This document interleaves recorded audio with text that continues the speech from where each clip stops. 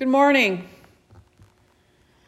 An old-time American evangelist named Billy Sunday, popular in the early part of the 20th century, once said, "The best thing that could happen to a man would be to get saved at a revival meeting and then walk out into the street and get run over by a truck."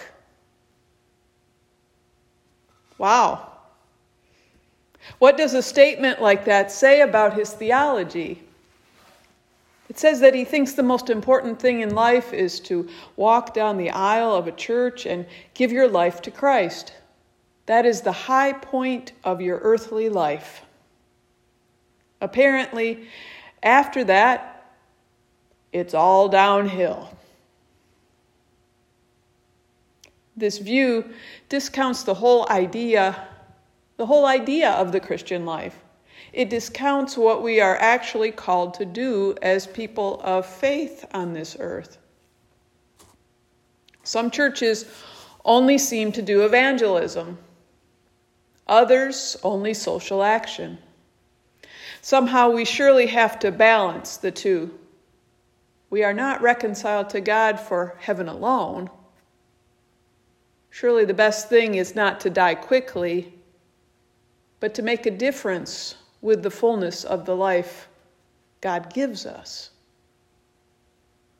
The people in the prophet Amos's day were a lot like Billy Sunday, in that they thought that worship was all that mattered.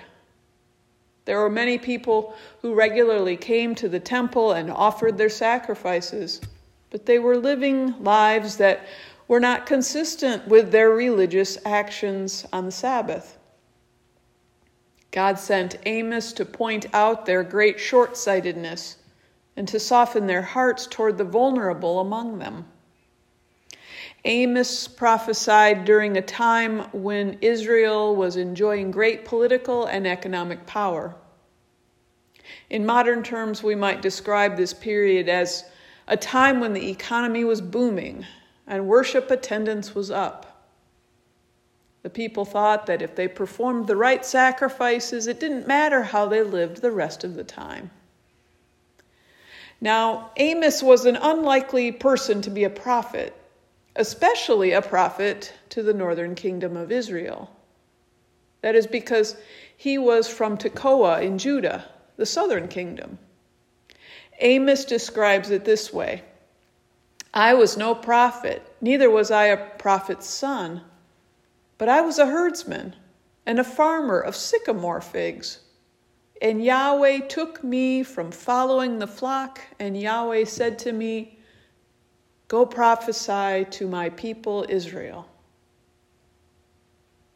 Since Amos was an outsider, he had to use a creative technique to get the people to listen to his message of judgment.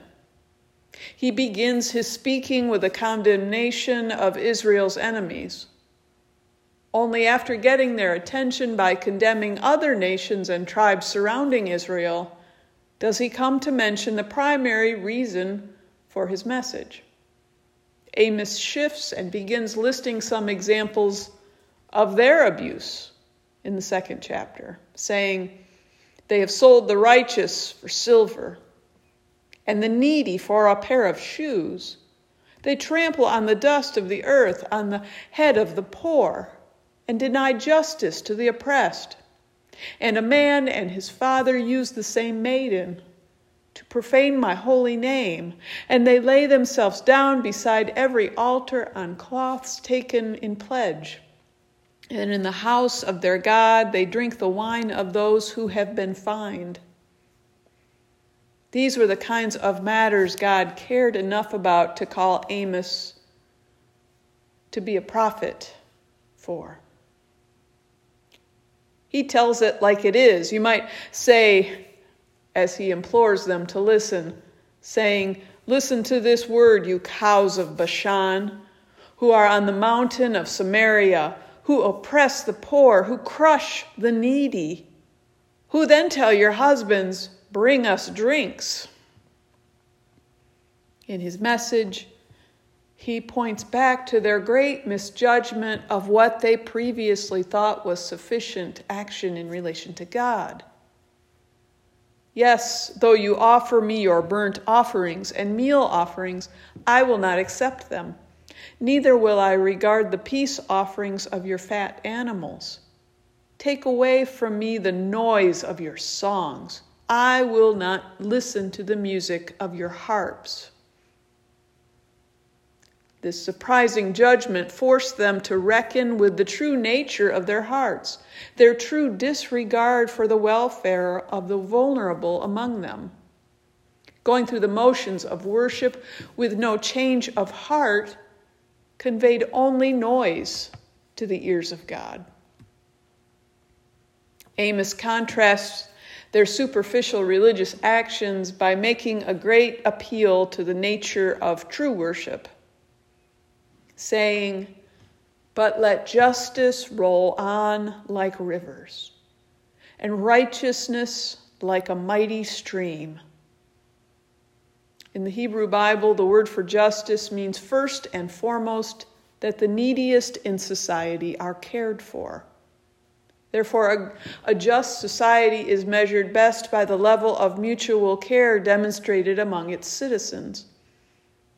Amos points to the fact that our true spirituality can also be measured in this way.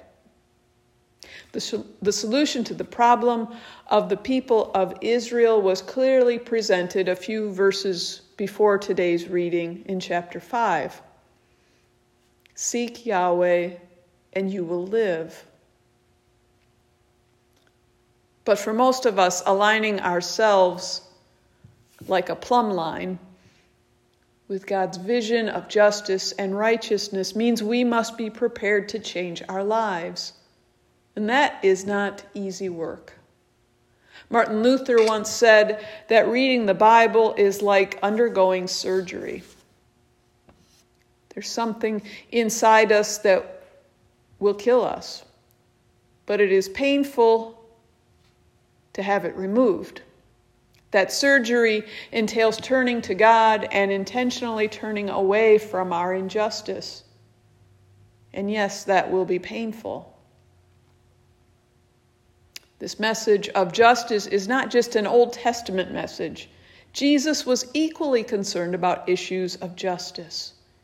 He talked more about how we treat others, how we spend our money, and our attitudes toward life than anything else during his earthly ministry. Recall in Matthew 25, we read, "For I was hungry, and you gave me food to eat.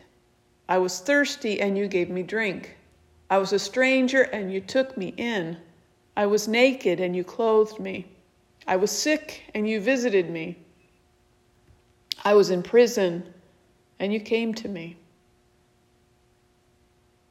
There's a great story about Mother Teresa that helps us make the shift that Amos was pointing toward from mere worship to living worship. Mother Teresa was once invited to a hunger conference in Bombay. As the story goes, she lost her way and arrived late at the appointed place. On the steps outside, she noticed a man dying of hunger. Instead of rushing in to apologize to those at the conference for her lateness, she didn't show. She took this man and fed him. Inside, they were talking about so much food supply and so many years, statistics here, statistics there, while a real person had been dying on the steps outside. There's another great moment people share of her life when a wealthy woman visiting Calcutta from America found Mother Teresa. She was so moved by encountering Mother Teresa that she whipped out her checkbook and said, "I want to write you a check to support your work." Mother Teresa looked up, shook her head, and said, "No money." "What?" the lady replied. "No money? You won't take my money? I have a lot of money. This money can help you." And again, she said, "No money." No money, well then, what can I do? Mother Teresa smiled, that unique smile she will forever be known for, and took this woman by the hand and said, "Come and see." She led this woman deep into the barrios of Calcutta, searching until finally she came upon a small, grimy child. And she said, "Take care of her." And so the woman took a cloth and bathed the little girl, took a spoon and fed her. And she reported later, as she told this story, that her life was changed. When Mother Teresa first came to the United States, she made a great speech in New York in which she said, "You don't have to go to Calcutta to share in my work. Calcutta is wherever you are. Wherever you are, there are people who hurt, who need love. Find them, love them. For in loving them, you love Jesus."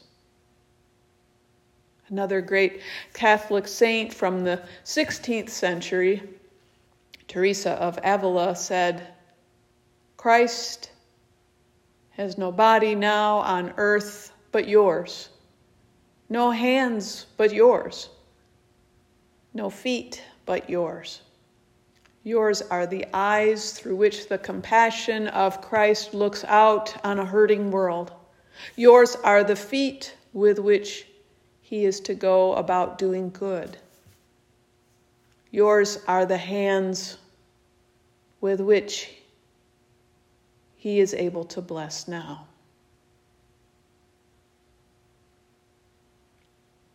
This day, may we continue to be the hands and feet of our Lord Jesus. Will you pray with me? Holy One, we give thanks this day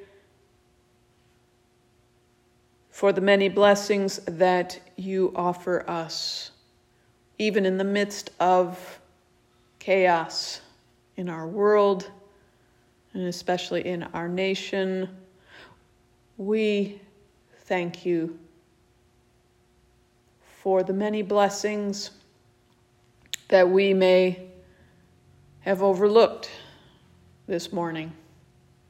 Remind us, O God, and remind us that you have given us the power to be your hands and feet, to offer the fullness of who we are to our neighbors this day. In Christ's name we pray. Amen.